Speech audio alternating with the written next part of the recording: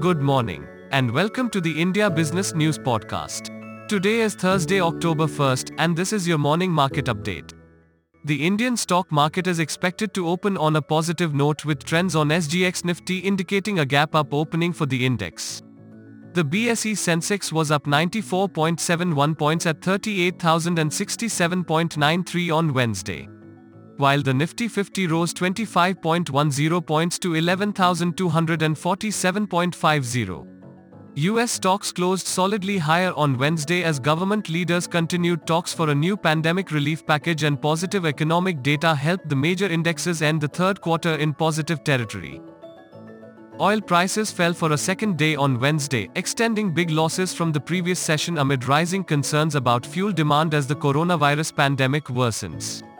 Brent crude dropped 0.6% to $41.03 per barrel. The Directorate General of Civil Aviation on Wednesday extended the suspension of international commercial flights till October 31, 2020, in view of rising COVID-19 cases across the world.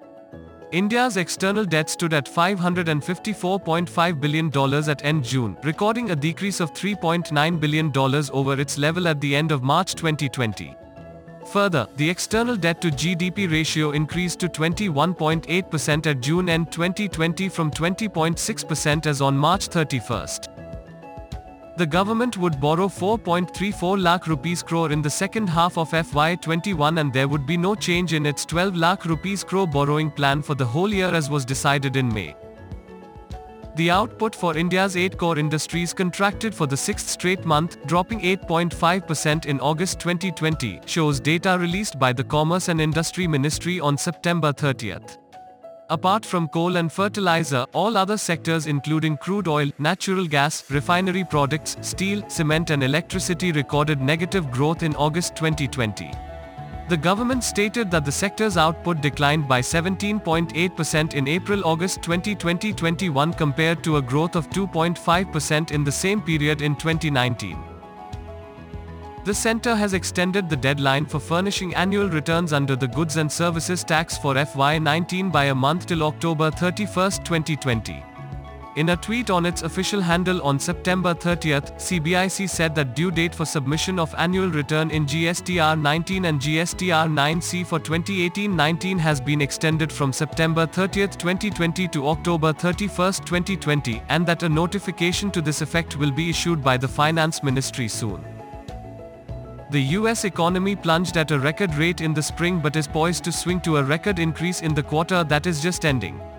The Commerce Department reported Wednesday that the gross domestic product, the economy's total output of goods and services, fell at a rate of 31.4% in the April to June quarter, only slightly changed from the 31.7% drop estimated 1 month ago.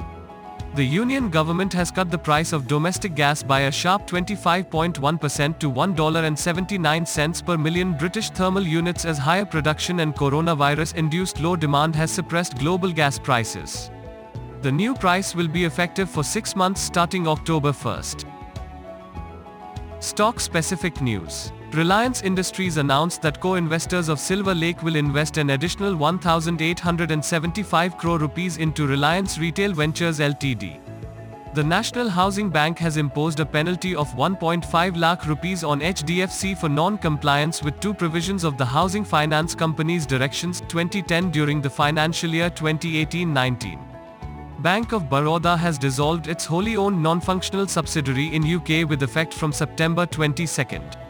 Chemcon Specialty Chemicals shares will be listed on exchanges after finalizing issue price at 340 rupees per share.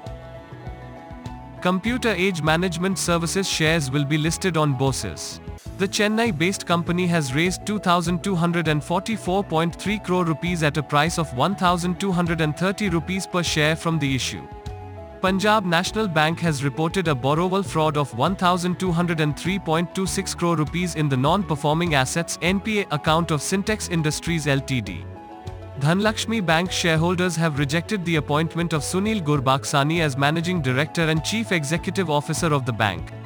Lupin has launched cancer drug Lipatinib tablets in the US. MOL has raised prices of grades of ferro, SMGR grades, fines and chemical grades by 7.5% as compared to the previous month. Those were the top headlines to get you started for a productive day. Stay safe and stay healthy.